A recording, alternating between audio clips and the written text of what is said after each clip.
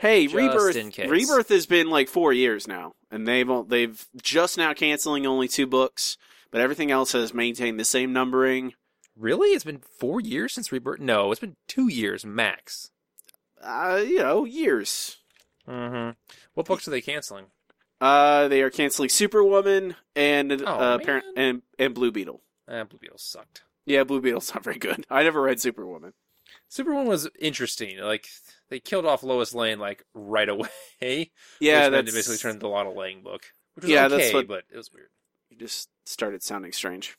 Because I'm always sounding strange. No, you sound fine now. Okay. All right. You ready to go? Ready, Freddy. Hi, everybody. This is The Simpsons Show. I'm Robbie with my co-host Matt, and we are here to talk about The Simpsons from the beginning. Matt, how are you? I am fantastic and ready for Christmas. Get this Halloween crap out of the way. Give me some presents. Hey, Matt, you can make Halloween just like Christmas. You just make them Halloween presents. That's a brilliant idea. From now on, we have Halloween presents. They're always candy. I mean, that's the secret, Matt. Oh, whoops. That's what I mean. Hey guys, we are brought to you by our supporters on Patreon. You can support us by going to patreon.com/The Simpsons Show. For only $2 a month, gain access to all of our bonus content. We have someone to thank, Matt. You mean the best people in the world? Good to know. Yep. Daniel Romandia? One of those. You have a cool last name. I'm not sure how to say it 100%. But thank you, Daniel. Thank you, Daniel. Also, before we start, I will be doing Extra Life this year. It's a charity gaming marathon to help Children's Miracle Network of Hospitals. It's a good cause, helps sick kids. On November 4th, I'll be streaming for 24 hours straight. And just wait till hour 23 when his brain starts to stop. I start nodding off, really. In the early hours of the morning, I nod off every time. There's nothing I can do about it. No matter how much caffeine I drink, I start just like playing some game, and I'm just like, just vague. Just you watch me on stream, just nod, and then I'm awake again. I will be streaming for 24 hours straight, playing video games, trying to raise money for kids. You can donate. Go to for Extra Life, tinyurl.com/extralifesimpsons. Again, is tinyurl.com/extralifesimpsons. If you donate $20 or more, you will be entered into a drawing to guest on a future episode of this very podcast, an episode of your choosing. Sweeten the deal. It's probably the best thing I can give. Best thing I can offer. It's true. It's quite the punishment. I mean reward. So, if that interests you, please go donate, and it goes to a great cause. On to this week's episode, it is Miracle on Evergreen Terrace, episode 5F07, originally aired December 21st, 1997, written by Ron Hausch, directed by Bob Anderson. Finished 23rd in the ratings for the week of December. For that week, Nielsen rating of 9.8, approximately 9.6 million viewing households, the second highest rated show on Fox that week following King of the Hill. What? Was the X-Files off that week? I presume... It was like right before Christmas. X-Files is not necessarily it's not often a Christmas program. It's not, when I'm in the holiday there frame aren't of Christmas mind, monsters? There have to be. Little goblins that come out to eat you at Christmas time, and Mulder and Scully stop them. Plus, isn't the Twilight Zone marathon, well, that's Thanksgiving, right? I always forget when the Twilight Zone, it doesn't matter. Regardless, second. Chalkboard gag. Rudolph's red nose is not alcohol related. I mean, it's probably related to some sort of genetic disorder, but probably not alcoholism. No, I would guess not. The couch gag. The Simpsons are in a snow globe, and they get shaken up a little bit. There's some snow in there, and Homer likes it. Yeah, shake it up. Shake up the Simpsons' lives. Shake it up. That's what they need. You know that song, right, man? That's what you're referring to, right? Yeah, totally. There's exactly. A song. Yep. The episode guest stars Alex Trebek as Alex Trebek. Okay, we'll get to it, but I really like his cameo. No, it's very... yes, I do too, actually. The episode begins with Marge and Homer shopping on Christmas Eve, because that is when Homer shops for Christmas, because that's... He tells Marge that... people do. I know, I get my shopping done really early, and I do it pretty much exclusively online, so don't have to do... They didn't really have that in this year. Amazon, true. I don't think, wasn't a thing in 97. There was not much online shopping. No, but Homer loves the thrill of it. in Matt's notes, Homer steals stuff from other people. That's not technically true. Because they haven't bought it yet. He steals... They have not bought it, but, they had picked it out to purchase it, and then Homer just stuffs some cash in a register, so we don't know if he paid the correct amount. Homer's math, it's always good. Yeah, Homer's math and morals always spot on. It's a minor thing. It's to set the tone. This is kind of Misfits Simpsons family episode. I feel like it, to me, it really felt like a throwback to Simpsons roasting on an open fire. It felt very much like the family of, I don't know, I think for good and for ill in ways where, it was, the show has certainly changed a lot since the first episode, but I feel like this episode is going for that same kind of misfit blue-collar family thing, scrounging for everything they can get and failing, basically. Yeah, that's pretty much it. I mean, they basically get a whole bunch of presents, lose a whole bunch of presents, and then are scraping the bottom of the barrel, and then everyone hates them. Yeah, well, I think there is a difference in tone simply because of the age of the show that they can't avoid. You can't really get around that. We see the family preparing for the holidays, for Christmas. Marge has made cookies. Hey kids, I made your favorite cookies. Christmas trees for the girls and bloody spearheads for Bart. Aw, thanks, Mom.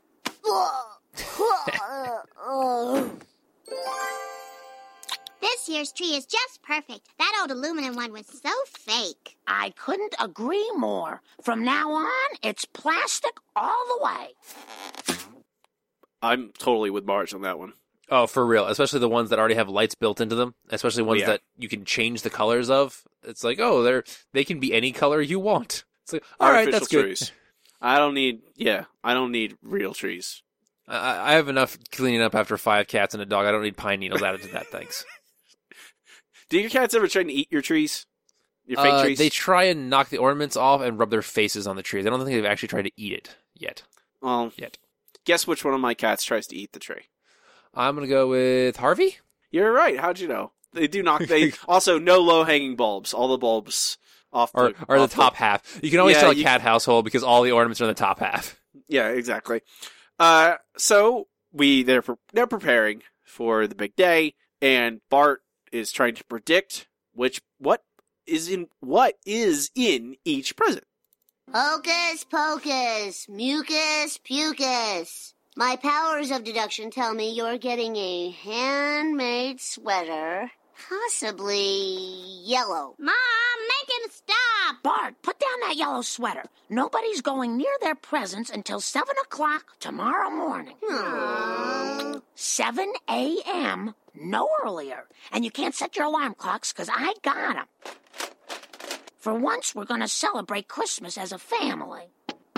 Hello? Anybody home? Poor Grandpa. Poor Grandpa, and also, come on, Marge. It's tradition that kids run down early in the morning to get presents. I mean, that's how it is in every household. The adults are all barely awake. Usually, they have some type of coffee, and they're fiddling with some kind of recording device to try and capture the memory, but failing at it. I mean, that's Christmas tradition right there. I always waited for we always had. Everyone's up, everyone's ready, we start opening presents. Really? Wow. We were allowed to open one single present the night before, and adults had veto power. Veto power? Interesting. Well, obviously, if there's a big thing that's the big item, like a Nintendo 64, for example, say, I wouldn't be allowed to open that on the night before. That'd be spoiling. Well, fair enough. But I can get a book. But you can open it up and have no games, so it'd be perfect. A book. That'd be really brutal. A book or a movie or, something smaller, something of... You have chosen poorly. Sorry. That's fine. No, I appreciate the reference.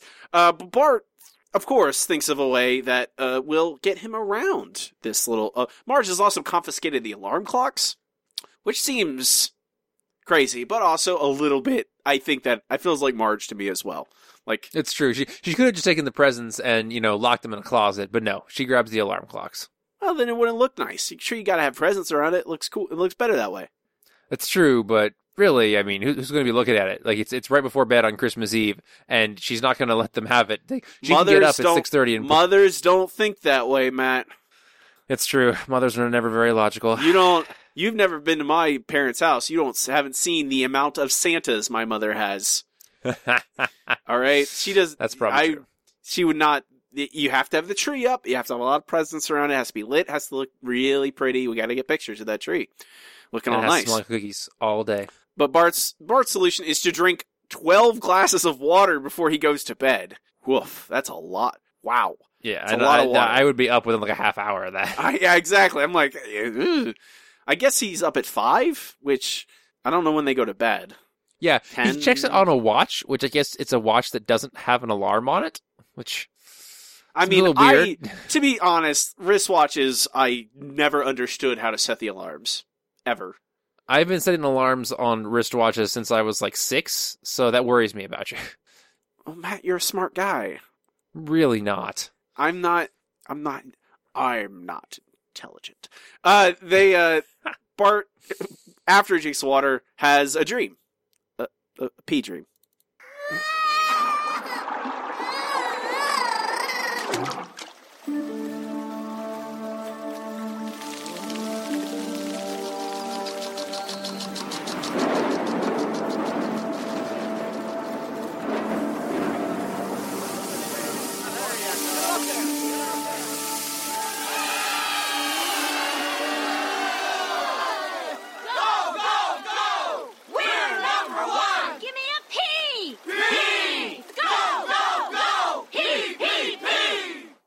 Go, go, go. PPP. PPP. I don't like pee dreams. Pee dreams are bad. I know. They're always so frustrating. My pee dreams are always about me trying to pee and not being able to until I get so frustrated I wake up. That's the idea, I think. I think that's your brain going, hey, buddy, come on. Let's get going. But yeah. Bart, it works. Bart wakes up. It's 5 a.m. He's excited. He goes downstairs, opens up the big present he was looking for, which is a fire truck. A remote control fire truck, which, to be fair, does look pretty cool. Well, yeah. Nothing wrong with remote control fire truck. It's an age appropriate. It is, and it shoots real water, which is great, but also gets Bart in a lot of trouble. It does get Bart in a lot of trouble because it shoots real water on what I assume is Homer's doing of an overloaded electrical outlet. Starts a fire, melts the tree and all the presents into a big green plastic disc, which is I like the disc. That's one of the best parts of the episode is everything just kind of melting into a giant disc that immediately cools because that's how heat works apparently in the Simpsons universe. I mean, it's plastic. Plastic doesn't maintain its heat for very long. Plastic is an insulator, so yes, it does. I mean, I put a bowl in the microwave. Yeah, I put it in for 5 minutes. A minute after it's out of there, it's cool. Depends on the type of plastic, I suppose.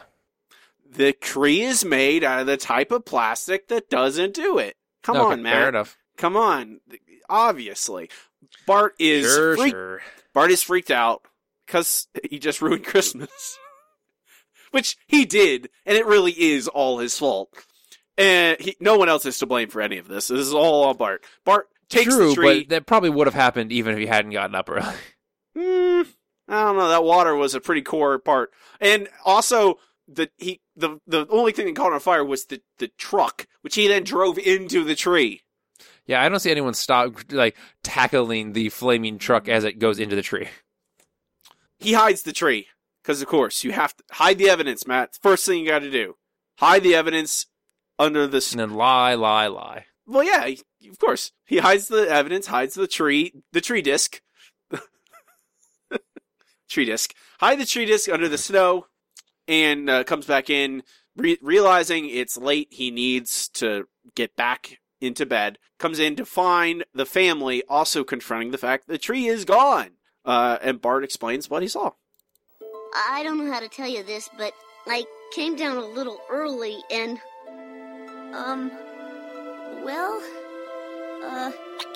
I saw a burglar and he got all our stuff, including the tree. We were robbed? can't. How could somebody... I know. Can we skip church? So the family is sobbing, sad, bracing. We go to commercial. That's true. We get a little time to process this. So luckily, when we come back, the police have showed up. They're doing a great job, sectioning off the crime scene. And Bart gives a perfect description of the burglar. Now, what did this Christmas thief look like? Well, he had a glass eye, a wooden leg, big scar on his cheek. Anything unusual? Hooks for hands. He was wearing a striped convict shirt, and he was carrying a big sack with a dollar sign on it. Classic burglar. Cheer up. We'll catch this guy. Chief, What? You can't rule it out. That's true. You can't rule it out. They might catch him. He might just roll into the police station and confess. Yeah, maybe. I mean, it's Springfield. If he existed. Are you saying Bart's making all this up, Matt? I don't know. I guess we'll have to see. The family has decided that God hates them, but, to spite God, they're going to go to Grandpa's to cheer everyone up. Unfortunately, when they get there, on the way, they realize that everyone else got amazing presents. The Flanders has got a unicycle and something else. The Hibberts got freaking... Didn't they have a pony in their house? Rod and Todd were riding a pony. One of them was. Well, yeah, because everyone else gets great gifts while the Simpsons get nothing. I mean, the Hibberts all got, what do you call those things? Snowmobiles. Snowmobiles, thank you. They're all, everybody in the family has a snowmobile. Hey, Matt, I think this upcoming weekend is the snowmobile show here in Edmonton.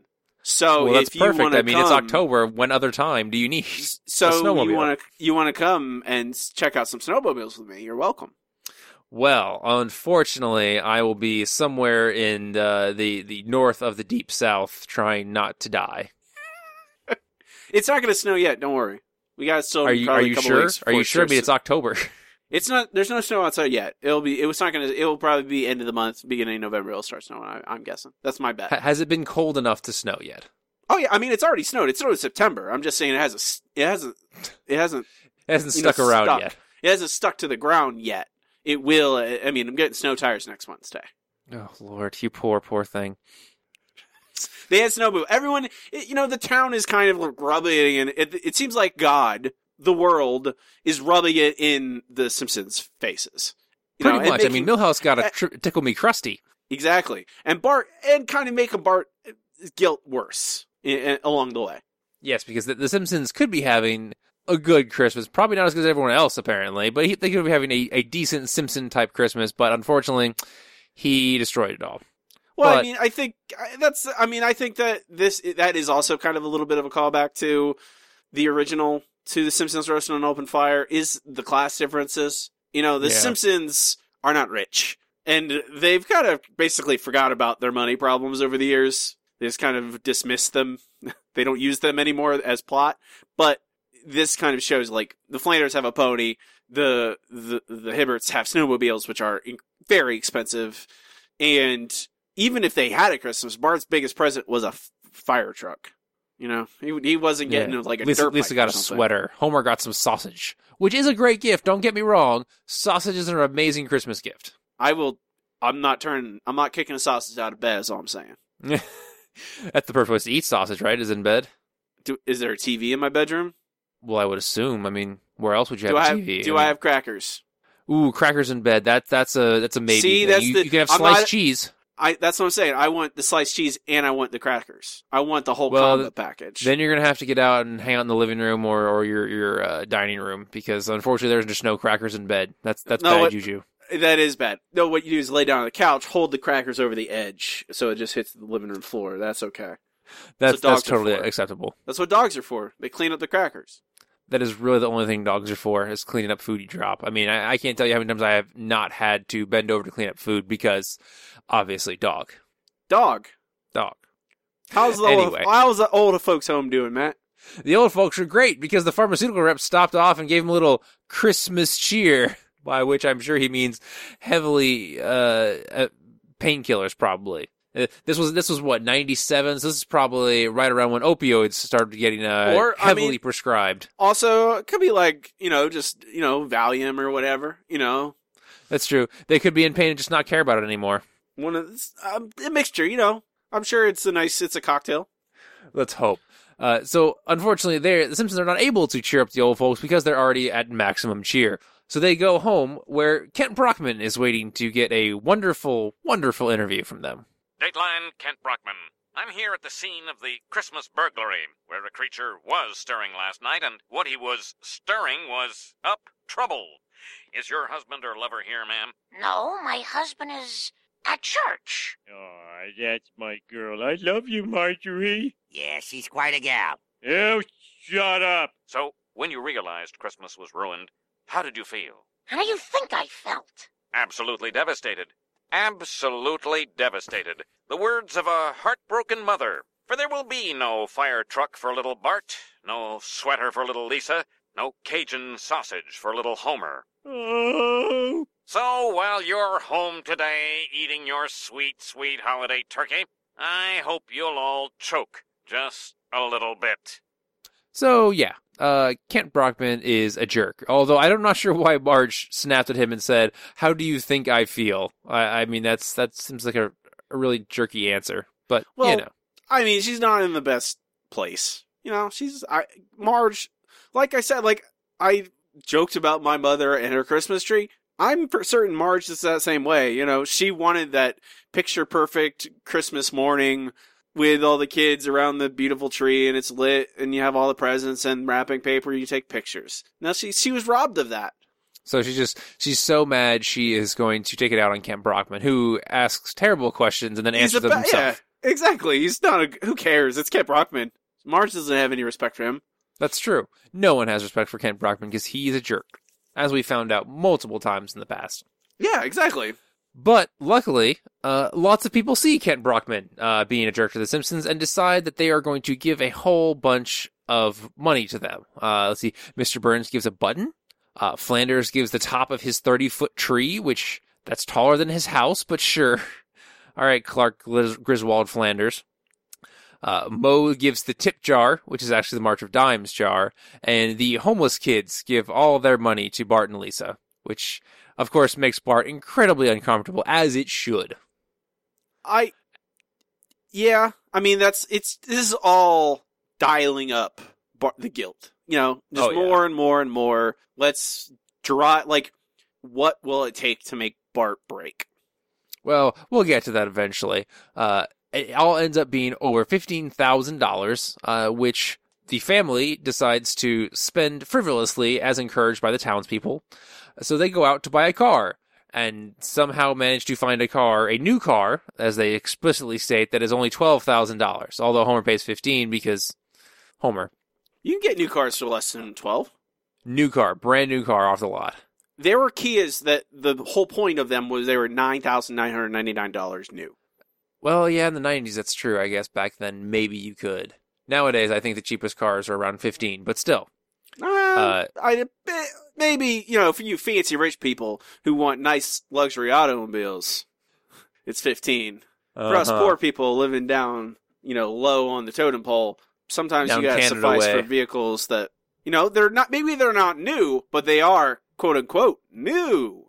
Well, of course, those you can definitely find for less than 12. You can find those for like $1,000, depending on who's doing the advertising. Man, you were alluding. Have we got to the part of the episode you were alluding to maybe not liking this episode a lot? I'm just curious if we got to the part that set you off so badly or not, or we still haven't gotten there. We're getting there. We're actually very close. Okay, good. I just want to make sure. I just want to keep track of this. Yeah. So at this point, Bart is trying to suggest that maybe they should give the money to charity. Of course, Bart is the guilty one. He wants to do the right thing, and he's just poked by the car salesman. They do not heed Bart's warnings. They instead purchase said car, and then proceed to drive it onto a frozen river where it falls in and explodes somehow. And this is about when I stopped liking this episode quite a bit. It's like, okay. Oh, come on. Is it well, one, they didn't drive the car onto the river. They drove the car on ice. It started sliding, and they bailed out, and it slid onto the river, and then sunk. This is where it starts to be okay. You're correct. But this is where I start to really not like the episode. But at this point, Bart pretty much just confesses to everyone, and everyone finds out. Bart, you're up early. I couldn't sleep. What's wrong? Can you hear that? Yeah. There was no burglar. No burglar? What does he mean What are you by talking about? burglar? I accidentally burned up the tree and the presents. I'm really sorry. You little... Lisa, no! Your hands are too weak. I'm gonna kill you! No, I'm killing him first! You wait your turn! Kent Brockman here for a follow-up with Springfield's favorite hard luck family, The Simpsons. Folks, any words for the Christmas thief if he's watching? Yes, Kent. Hello, jerk. We may never find you, and we should probably all stop looking. But one thing's for sure, you do exist. Strong words. Strong, bewildering words. Also, we want to thank the whole town for their generosity. So yeah, Bart confesses to the family, and unfortunately, at that moment, Santa's little helper decides to pop in and ruin Christmas yet again. He saved it once. This is him making good with that. It turns out the lights from the TV people have melted the snow over where Bart hid the giant disc of plastic, and the whole town finds out that no, in fact, they did not. They were not robbed. Homer breaks down and confesses because that's the kind of person Homer is, and the whole town is horribly disgusted with the Simpsons. So we go to commercial. So you have a problem with the car thing, Matt? I have a problem with the car thing, and really it's the third act that really makes me mad. The car thing, Okay, all I'm right. just like... I laughed when the car did the thing. I laughed when they exploded. Well, of course you laugh when it exploded, because, a car fell into a river and then it explodes. That's just weird and funny. But at that point, the Simpsons just start acting like terrible people. Everyone in Springfield starts acting like terrible people. Well, okay, so we get to Act 3. We come back from commercial. And yeah, the town is really angry at the Simpsons because they swindled them. And we see, I don't know, this is just, to me, it's just the Springfield mob, doing their thing. Yeah, they get really mad at the Simpsons, despite the fact that the Simpsons basically say, "Oh, our son just confessed to us that he did this. We're very sorry," and yet everyone's still mad. That's not. They didn't say that though. No, but they should have. That's what gets me so mad about this. Is all they had to do is say, "Hey, it's Homer." I Homer's know, not smart, but... Matt. But Marge Homer's is standing idiot. right there. She should have corrected him. It doesn't. I don't think it. Again, this is like that. To me. That it's insubstantial. Like it doesn't matter. Like that, there's like a little technical snafu. Like that's not. I don't think that's material enough to make the what the mob sees is this family lied to us. I don't think the details matter. We gave them everything. We gave them $15,000, and they betrayed us. Yeah, but that just it's not Christmas. It's very not Christmassy. People. No, it's very not. mean, which I think is the point of this. Yeah, but, it is the point. It is. I mean, like that's the whole thing. The house is they're basically barricaded within their own home. People are outside pelting the place with fruit. Oh, I think they're running out of tomatoes. Yeah, but they still got plenty of pumpkins. I really like the pumpkin. It's very good. Well, somebody didn't divest themselves of pumpkin futures this year. Yes, Halloween exactly. This year. They invested in pumpkins through Christmas.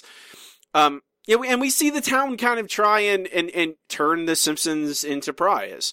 They through shame and through mistreatment. We have Miss Hoover refuse to teach Lisa. Lisa turning around her desk to face Ralph, and him calling her. What is it? He says, "Hi, liar." Makes me laugh. They get a lot of hate mail, and they decide they need to do what they need to do is repay the town. You'll all get yours in hell, you lying, thieving, blanking blankers. Sincerely, Mo. Oh, great. Now we have to send him a card. I know you're used to getting hate mail, but I'm not. There's only one way out. We've got to give this greedy town its money back. Well, we don't have $15,000. Unless...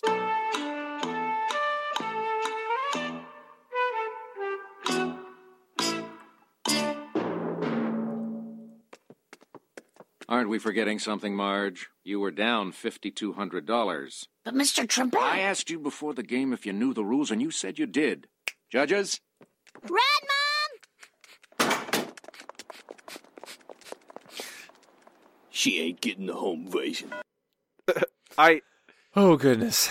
Alex Trebek, I think that, like, again, I really appreciate this. This is a celebrity as themselves thing that I like quite a bit.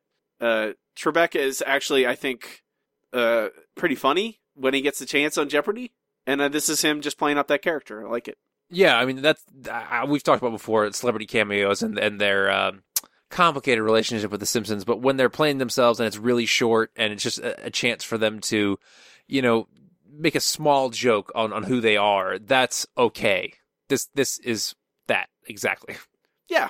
I like Jeopardy. I like to see it on The Simpsons. So, The Simpsons have decided, well, the only way that we're ever going to get out from under this burden that we have built for ourselves is to pay back the town. And they kind of view it as it's very cold, like we give them $15,000 and we're good again, right? So they don't have the money and they go on Jeopardy and it doesn't work. Now they have Trebek after them, which is dangerous in and of itself. But they come back. Well, he's Canadian, so, they're the world's greatest assassins have always been Canadian. Is that cold hard fact? It is. I mean, you've got Deadpool, you've got Wolverine, you've got Sabretooth. I'm pretty sure. What's that one guy's name who's a copy of Deadpool? You're just listing Weapon X, man. I don't like is. Yeah, exactly. The weapon something program was a Canadian program, right? So I think it was in Canada. I don't know if it was like officially sponsored by the Canadian government. Department H. Come on, man. But I mean, what I'm saying is Department H, maybe like there was a part of it that was doing that stuff without permission from the uppers. Like, maybe. I don't think they were not, I don't think that if you ask the Canadian government, like if they knew, the Prime Minister didn't know about Wolverine.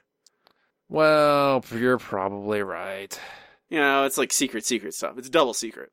Double super duper secret.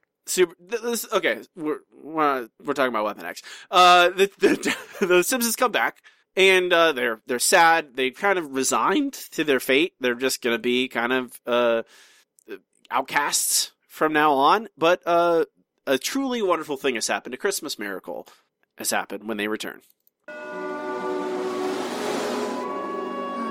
Guess you better get used to being pariahs. There's no shame in being a pariah. Oh, no, there's that angry mob again. Hey, look who's here, everybody. Oh, hi. Oh, my. They've forgiven us. It's a miracle. Deep down, people are pretty Hey, wait a minute. They're taking our stuff. Good Lord.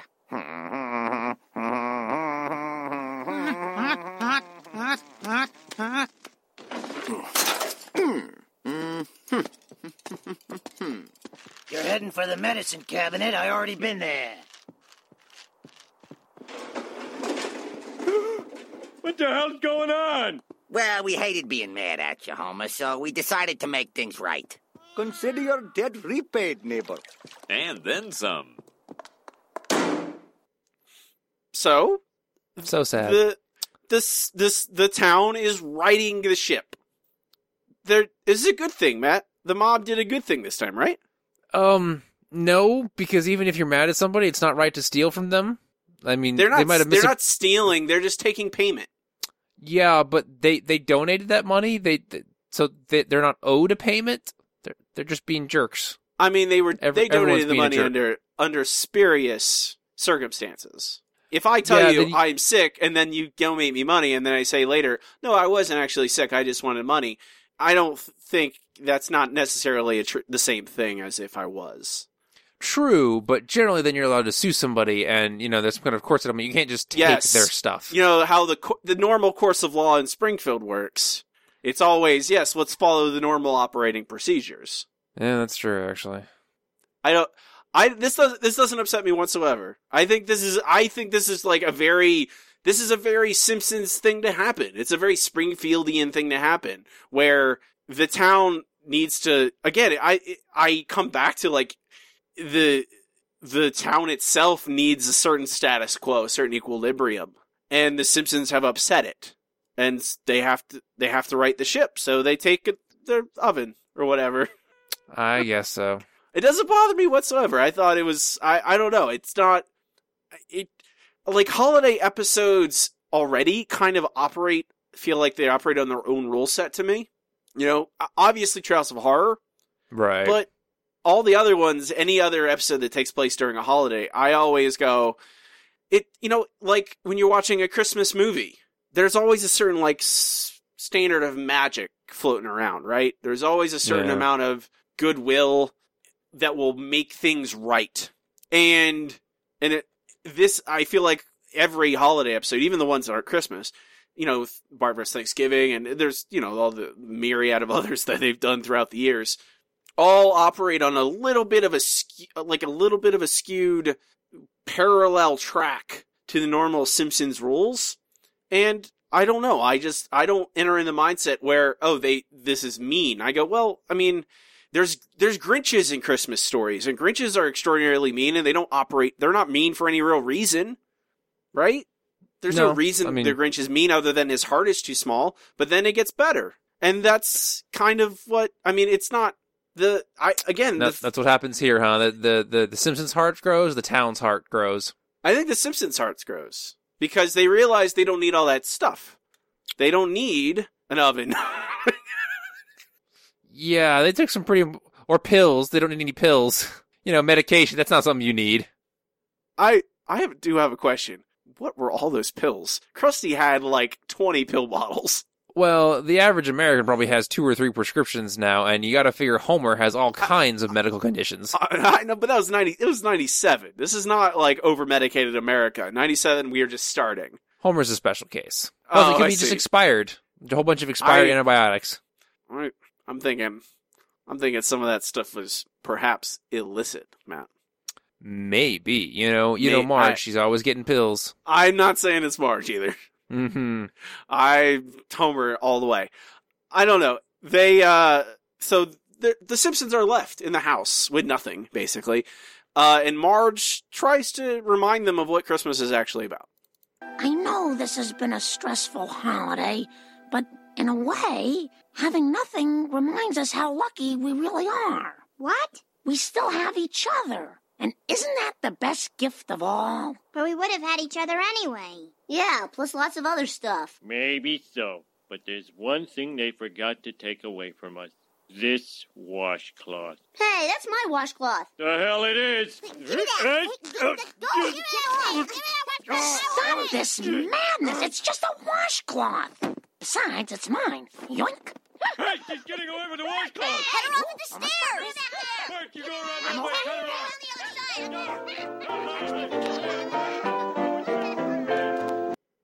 And that's how the episode ends, with them trying to get a washcloth from each other. Okay, Matt, your last final note in our recap summary. That's how it ends. Seriously. Yep. Because the Simpsons now have nothing to their name. No, they don't even have an oven to cook food. They don't have any of their pills. All of their possessions are gone. That's how the episode ends. You take this ending seriously? Did you expect the next episode for them to have nothing in their house? No, but I don't know. It just feels like there's no resolution whatsoever. It's the town just like, yeah, you took from us, we're going to take from you. But it's like, but you took resolution. Way more than the Simpsons. You gave the Simpsons. Their stuff was worth way more than $15,000. I don't, Matt. I don't think the sailboat painting or the old couch is worth. There's nothing in that. Everything in that house is less than $15,000 combined. They are arguing I don't know about that. I don't like all that stuff is used and old. It's not like they have like priceless like rarities. Like what are you going to auction off Homer's Grammy? He'll get like what, $50? No, but The oven probably is worth a couple $100. I'm sure they took both washing machines and their television. Yeah, you're right. It's probably not worth $15,000 unless they go through Homer's safe deposit closet. Yeah, exactly. I just like I don't blame, like, in this case. It's just it feels very much like that is a cold hard logic to the mob. Like the Springfield mob is like, well, we gave them this much money, we were cheated, we're going to take that exactly that much back. Actually, in my estimation, less, honestly. But it just feels like a very cold, hard, like, it'll make things even, and then we can be friends again. Like, is that good? No, that's not good. Is it fair? Maybe, kinda, not really. But it's how the mob works in a lot of ways. I don't know. There is a certain kind of anti-Christmas movie ending to this, you know, where they have nothing and they're fighting over a washcloth and it's really silly. But I can still kind of get to the same, like, well, but the characters are playing it for real at that last little bit, you know? Homer and Marge and Lisa and Bart, when they're chasing after the washcloth, that's like all the voice actors, they do a great job, I think, of selling me of that one little tiny joyous moment of them enjoying each other's company. And ultimately, like, that's all I care about. Like, yeah, it's silly, but it's like Christmas movies. Are Christmas movies real? No. They're all fake. They're all nonsense. So that's kind of where I'm at when I watch this episode. I just go, oh, it's nonsense. And I mean, it has like a lot of the same stuff we talk about in, you know, the classic years episodes, where it has like, you know, it's kind of like where they have a very kind of, it's generally a mixture of kind of like callous humor mixed with cathartic, genuine happiness, family emotion.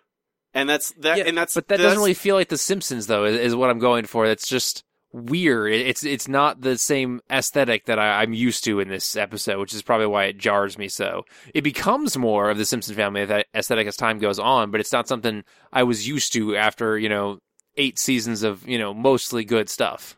I don't think it's perfect. Like, I still think there is a bit of the kind of the meanness that we kind of see in a lot of interactions in the Scully years with a lot of the episodes. True. But I don't think it's so bad. Like, it still, like, I just see that like, I don't necessarily, like, put that on all episodes and look for it and point it out specifically. Because sometimes Golden Year episodes have meanness in them. And I just go, oh, it works in that episode. In this episode, I think it is kind of a counterpoint to the general Christmas cheer that you get in holiday movies. And it still ends with a family happy with each other. And there's no reason, like, for them not to, like, when they trumpet, hey, we don't need our things to love each other, I still agree with that sentiment in general. And yes, they don't have an oven, but the next episode, they have an oven again. I don't know what to say. Like, it doesn't bother me. I know. I'm not saying you're wrong. I'm just saying I expected coming into this episode to not like it, to go like the last episode was. But I genuinely liked it. I laughed multiple times. I think it's cohesive. Like, I feel like the plot moves from A to B to C in a kind of a pretty even pace. I feel like it hits a lot of points that from like the original Christmas episode of The Simpsons, and it certainly, I don't think it's perfect, but I think it's good. You know, it's a solid, like, it's a B or whatever. Yeah. I mean, all your points totally make sense. I can't deny that. It's just, I don't know what it is about this episode. I feel like the characters are acting like themselves. They're doing logical things for the most part. Just something about it I don't like, but, you know, I have nothing to back it up as that's a gut feeling, and that's worth nothing. Well, I mean, that's not necessarily, I mean, you can just not like a thing. Maybe you just need to figure out what it is exactly, Matt. I was hoping you would do that, but apparently you failed me, Robbie. Well, I like a thing. I'm very sorry. Yeah, I could, you want me to, like, I think it's I want you to watch it until you hate it and then tell me why. Oh, no thank you. I'll pass? I'll Fine. pass on that. We can, that's the episode. We will rank it at the end of the show. We'll move on. No submissions for my favorite episode. If you have a favorite episode, submit it to superstowpod@gmail.com, explaining why a certain episode is your favorite, and I'll read it on air when we get there. Next up, Matt, we can go to Comments from the News Group.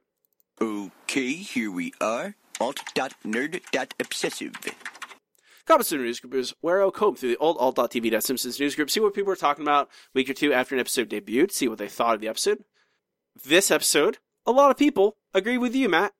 There's something weird about it. I mean, they were not subtle in their opinion. A lot of people hated, capital hate it, and there was one worst episode ever in there. So I get, and they weren't. Not everyone gave like concrete reasons either. I don't know. I don't know. Like, there was some people who liked it, but a lot of people absolutely hated it. Like F's and D's with the. Wow. Okay, I wouldn't go that far. I would still give it a solid C or C plus. They were capital angry with this episode. Which I don't know. I felt it was pretty consistent overall, but I'm not going to argue with people from 1997. Were they even really people back then? They didn't know the things we know now. They didn't have the technology we have now. I was 12. I wasn't engaging in internet arguments yet. I was too busy playing MUDs at $2 an hour. There's an interesting fact I found. The episode re-aired on Christmas Day, 4 days later, which was the fastest turnaround between its episode's original showing and the repeat. Wow. The previous record was 6 days. By what episode, Matt? Can you guess? Simpsons Roasted on an Open Fire. You're correct. Oh, look at that. Yeah, it's like you telegraphed it when you. Yeah, exactly. It's almost like us talking about Simpsons Roasted on an Open Fire a million times. Yeah, it meant something. But that's, there's a lot of angry, a lot of hate. I'm just telling those guys, this is season 9. You need to buckle up. Really interested to see how people think about the next few seasons. Yeah. I don't think it's going to be friendly. Probably not. We can move on to our next segment. It's time for the listener question of the week. Let's try one more number. Yellow. KBBL is going to give me something stupid. A hot dog. We have a wiener. Yellow. Our listener question of the week this week is, does the Looney Tunes style violence work on The Simpsons? Cartoon violence of that ilk, does it work? Does it not work? What are your thoughts? Lots of really smart answers. Like I've said a million times, our listeners are the best people on earth and are very smart. Well, that's definitely true. Yeah, and I appreciate all the people who took the time to answer. First from David. One of the best scenes ever is the rakes. Another is the Springfield Gorge. Without Looney Tunes, you probably wouldn't have either of those scenes, all a matter of context. From Jacob. It's the Looney Tunes style violence that keeps The Simpsons true to what it is, first and foremost, a cartoon. These little bits of cartoon goofiness, along with the Trails of Horror sketches, allowed and still allow the writers to have a little fun. From D. I don't really care for it, no. Any Looney Tunes style stuff like that ruins the show. Homer spinning Marge in her hair when they're dancing, and the one where they fought with motorcycles was awful. I'm not gonna disagree. That was awful for other reasons. I feel. I'm not gonna disagree with you at all. That's sure. From Gaspar, I think they always had cartoon violence. At times, it was Looney Tunes levels, like Homer going to the gorge. Homer was gruesomely animated, but even then, he still survived the fall twice. After they had placed in a hospital bed next to a guy who jumped and fell into a tank with a shark, eels, piranhas, and a lion. If that isn't Looney Tunes, I don't know what is. From John, depends on the context. The aforementioned gorge is more akin to Looney Tunes, while the snake Homer fighting the car is more like the Chicken vs. Peter from Family Guy. One is a classic, the other one is odd and out of place. Here, Quinn, John. I think it has its place. I mean, the famous gorge scene is probably well loved in Simpsons history, but I didn't enjoy it because it's too outrageous. However, I make space for the violence, definitely. Well, obviously, Surrogate's still one of my favorite shows. When the episode is rooted in some real-life emotions, like Homer showing his love for Bart and sacrificing himself. One of my favorite violent scenes was from a new episode when Marge closed her adjustable bed and blood spilled out. Initially, I was grossed out, and then Homer came into the scene and cried, "Oh, my juice box." Great subversion of expectations. Thomas, I know it's kind of the point of the Treehouse of Horror segments, but I kind of prefer it to the grosser, more violent graphic comedy they began doing in the teen seasons. This feels mean-spirited. Looney Tunes, however, fits because it's silly without being cruel to characters. Like everyone else has said, it's a cartoon and deserves moments of levity once in a while. Cody, yes, but with little exception by rules, only in Itchy and Scratchy, Trails of Horror, and established dream sequences. Austin, yes, consequence-free violence is part of cartoons in general. How many times did Homer fall down that cliff? David, if Bart spins himself into a tornado, there better be a darn good reason, or at least a darn good joke. Alistair, trampoline episode for sure. Ever again? No. Jack at JackTB04. Yes, as long as the whole episode is like that. Like you said, the last episode just kept switching too serious to crazy. Rachel at Matt, any Wile E. Coyote type references in The Simpsons. The Simpsons incorporate sure work for me. Bart the Daredevil, Homer Alone. Spoopy Lapis at Sam Lapis. The reality, some episodes make it work, but it really depends on the episode at hand. More serious episodes are better grounded. Izzy at Izzy Steak Fries. I don't mind it as long as both A and B plots are both using the wacky comedy seamlessly the whole episode. Examples, Family Guy or American Dad. Russ at RP Jenkins. Enjoyed it in Nightmare on Evergreen Terrace, and as noted above, okay with it being consistent through an episode, but don't want different tones. Midnight at Midnight on the Third Day. Yes, but only in the ironic parodying way, like Homer pushing the trampoline off the cliff. And finally from Tom. At Egg Kitten. Yes, within Itchy and Scratchy, but Simpsons is cerebral humor, not corporal. Conflict is usually interpersonal, not intra, i.e. Hunter vs. Rabbit. So a lot of good answers, a lot of different viewpoints. I do appreciate them all. Matt, what is your answer? I kind of agree with several of our listeners. It's okay in certain situations, especially when it's obviously parodying something that has happened in Looney Tunes, and it has to be very self-aware. It can't just be weird, like the Snake versus Homer fight in Realty Bites. That's just odd at best, versus like the trampoline bit that everyone mentioned. That is obviously parodying a Wile E. Coyote bit, and just kind of works. And really, it comes down to it has to fit the tone of the episode, and it kind of does in Bart the Daredevil, or what was the trampoline episode? Which one was that one? Bart's Inner Child. Bart's Inner Child, that's right. It really fits that because that episode is kind of crazy in that particular way. As long as it matches the tone of the episode, or if they can find a good homage. But if it's just wacky violence for wacky violence's sake, it just, like somebody said, I can't remember who, but they were like, The Simpsons, most of their comedy comes from a few everyday, real wacky situations that people could find themselves in, more so than crazy and out there situations. I mean, they make fun of those kind of things constantly, but when they dip into it themselves, it's hypocritical enough that it's just not as funny as it would be in actual Looney Tunes. Yeah, I think, like, as long as the episode that the aforementioned violence is taking place in is silly, I think it works fine. And I think context is key. Like, so many people mentioning Bart the Daredevil and Homer falling off that cliff.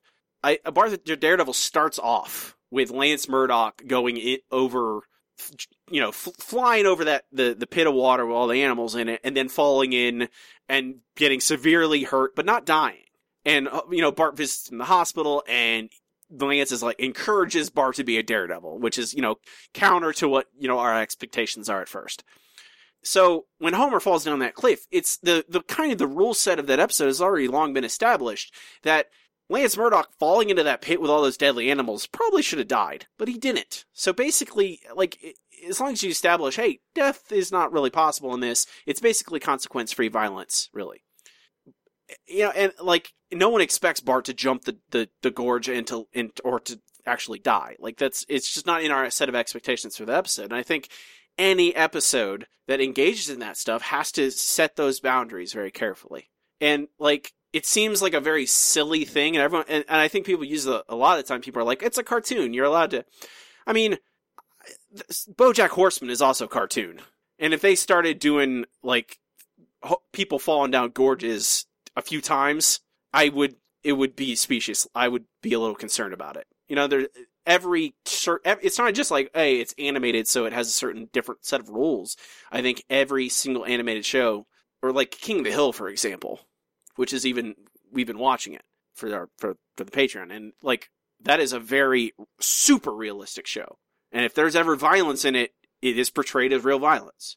And The Simpsons, I mean, it's the reason it's so good is because it has this variability where you could have an episode like Bart the Daredevil or the rake scene in Cape Fear, which I think we even talked about when we did Cape Fear, is that Cape Fear, and why it's number one, was number one on our list for so long, is because it was able to balance this balancing act between thriller of Sideshow Bob chasing down Bart versus like this really like slapstick silliness of like the elephants and the rakes, like of Sideshow Bob being this Looney Tunes character. And that's why that episode's so masterful, is because it really balances that tone so well. So, context. Yep, that's what it all comes down to. Next week's question. I got an email from James, and he asked me a question about recasting Phil Hartman. And I thought it was a really interesting question. And so that's our question for this week, and I'll answer it next week. And the question is, would you recast Phil Hartman? And if you would, who would it be? Who would be Lionel Hutz and Troy McClure? And this could be at any point. Honestly, after he passes, you don't need to like replace him immediately or something. But an appropriate amount of time passes, or hell, this season. If you could, would you? And if you would, who would it be? Post this question on all our social media. Facebook.com/The Simpsons Show Pod. Twitter @Simpsons Show Pod. You can email us at simpsonshowpod@gmail.com. Follow us, like us, all those places. Next up, Matt, you know what time it is. Oh, yes, I do. It's the time for the No Google Trivia Challenge. I am too smart. I am too smart. S-M-R-T. I mean S-M-A-R-R-T. That still makes me laugh sometimes. We've heard it so many times that I still laugh at it. The No Google Trivia Challenge is where Matt and I each challenge each other with 3 trivia questions, one easy, one medium, one hard. Try and stump the other. We have a wager for this season. Whoever loses must record themselves performing a Trace of Horror skit that they wrote. Matt, start us off. Give me an easy question. All right, sir. Your easy question for today. In Duffless, what group does Homer get kicked out of? AA. You are correct. All right, Matt. Your easy question, all your questions, actually, come from Crepes of Wrath. Oh, you really love those season 1 episodes, don't you? I don't really pick, I don't like specific, I just go like, I look at episodes and I go, that one looks, I like that one. That tastes, that feels right this week. Your first question, Caesar and Ugalan mix what with their wine? Antifreeze. That is correct. All right, sir. Your medium question. In Duffless, why does Homer get kicked out of AA? Isn't it they're disgusted by him because he describes his drinking habits? Is that your final answer? Yeah. I'm sorry, that is incorrect. What is it? They are disgusted because he broke into the football stadium to eat the dirt under the bleacher. Oh, right. Okay. All right. Matt, your medium question. What is Albania's main export, according to Lisa? Fierce political thought. Is that your final answer? Yes. All right, you tell me what you think when I tell you that the truthful answer to this, Matt. The actual answer is furious political thought. I mean, those things are pretty darn close, I would think. Maybe we should put it to the listeners. I'll give you, how about this? I'll give you half. So 1 point? Yeah, I'll give you a point.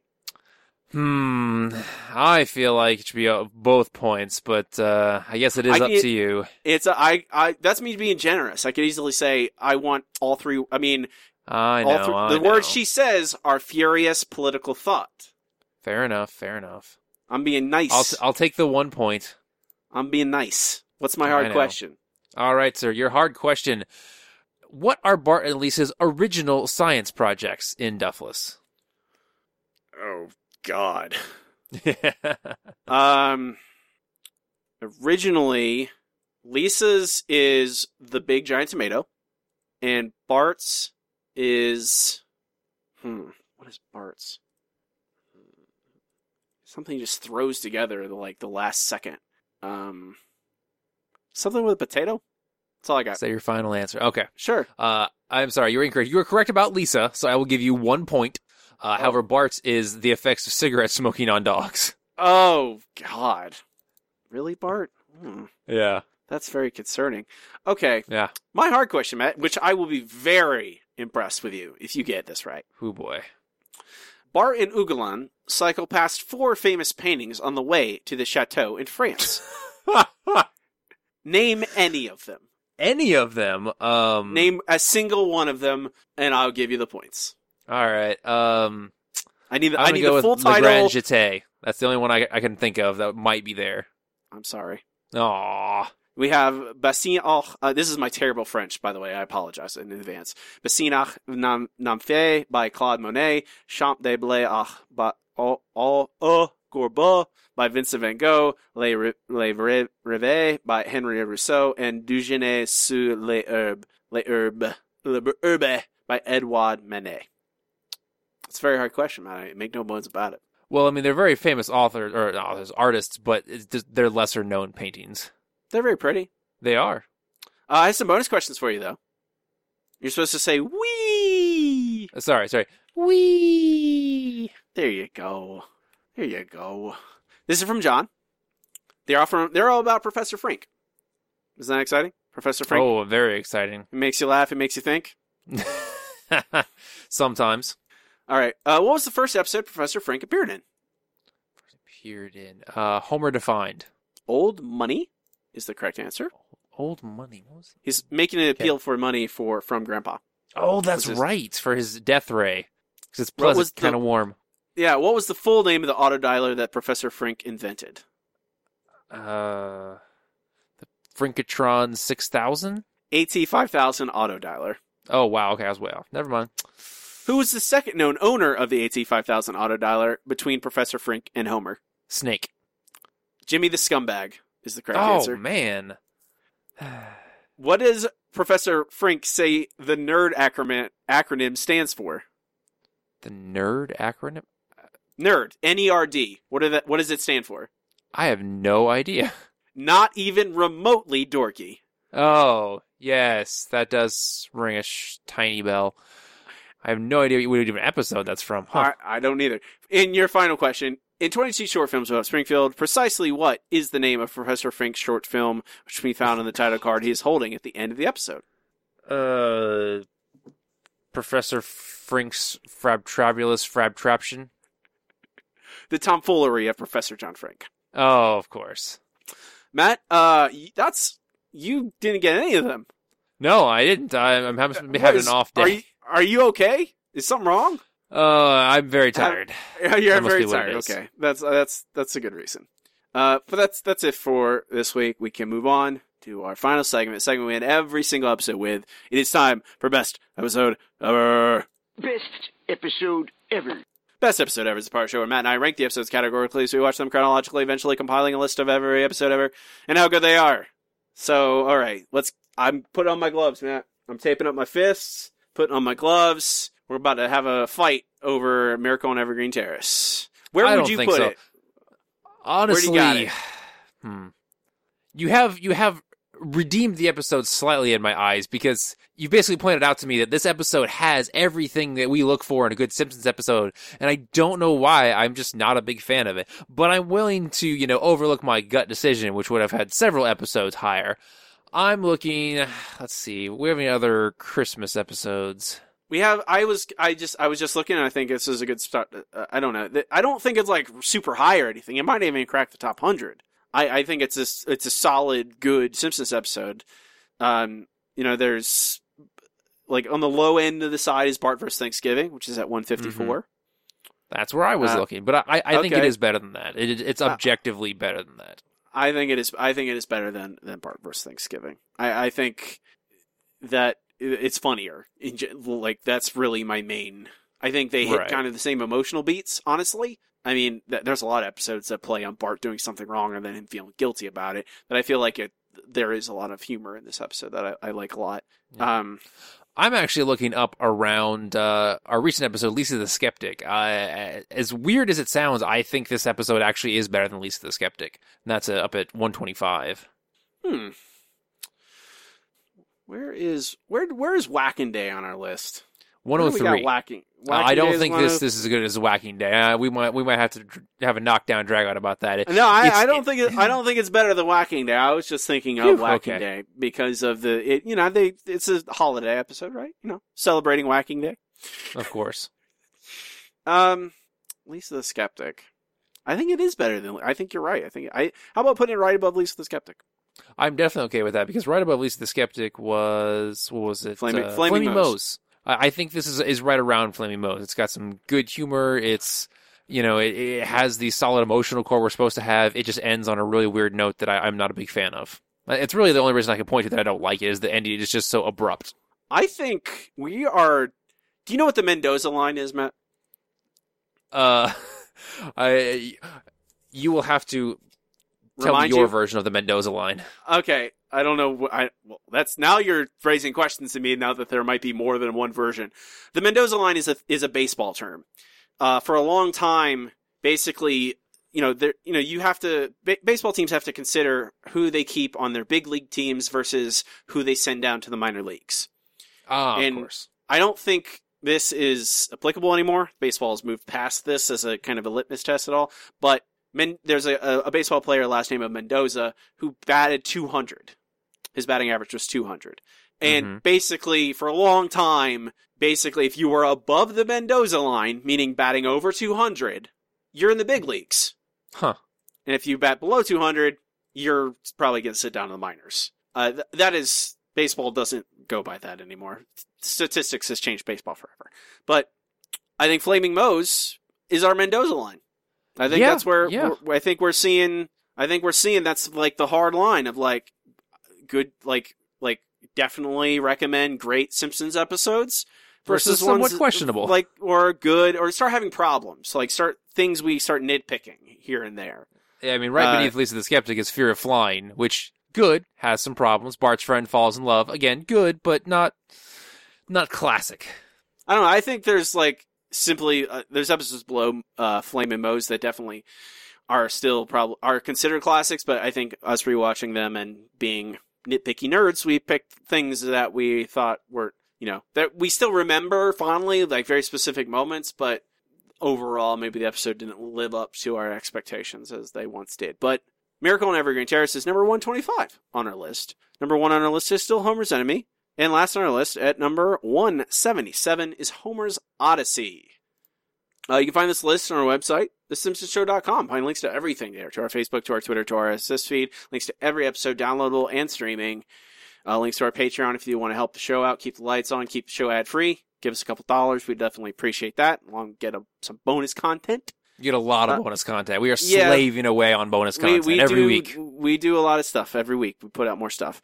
Our next episode is All Singing, All Dancing. I don't think we're going to do All Singing, All Dancing. No, it's a clip show. It's maybe we'll comment on it or something. I think it's here's our comment on it. It's basically a clip show. I appreciate them talking about Western musicals, but that'll be our next bonus episode. We will sing along to All Singing, All Dancing. I like all the singing and the dancing of The Simpsons, but there's not much to analyze there. There's not much to dig into.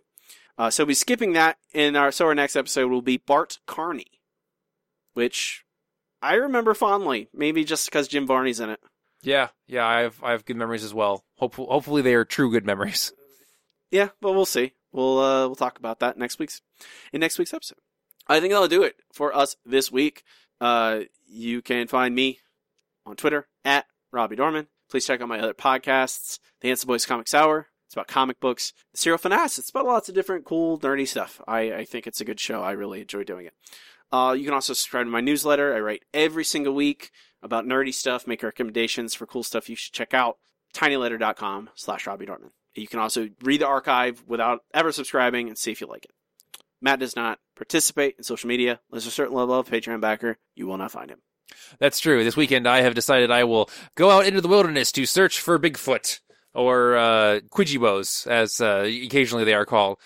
So, just give me smoke signals. That's the only way you'll be able to communicate with me this weekend, and I will smoke signal back. Hopefully I don't start any fires, but luckily I'm pretty good about that. At least better than people of Northern California, unfortunately. Was it actually human? I don't think that. I was going to ask. I don't know this one yet. Too many of them have been. I don't think they trace. I mean, people should be careful when. Yeah, they don't put burn and fire warnings out for nothing. But I don't think they've actually narrowed it down to being definitely caused by humans yet. It's just the conditions are like absolutely the worst. I think it's finally being contained as far as I could tell from the news and stuff. I follow multiple people who live in the area online, and they're like, "Yeah, it's at least we're less worried than we were." So that's good. That is Matt's very good. Matt is still a monster.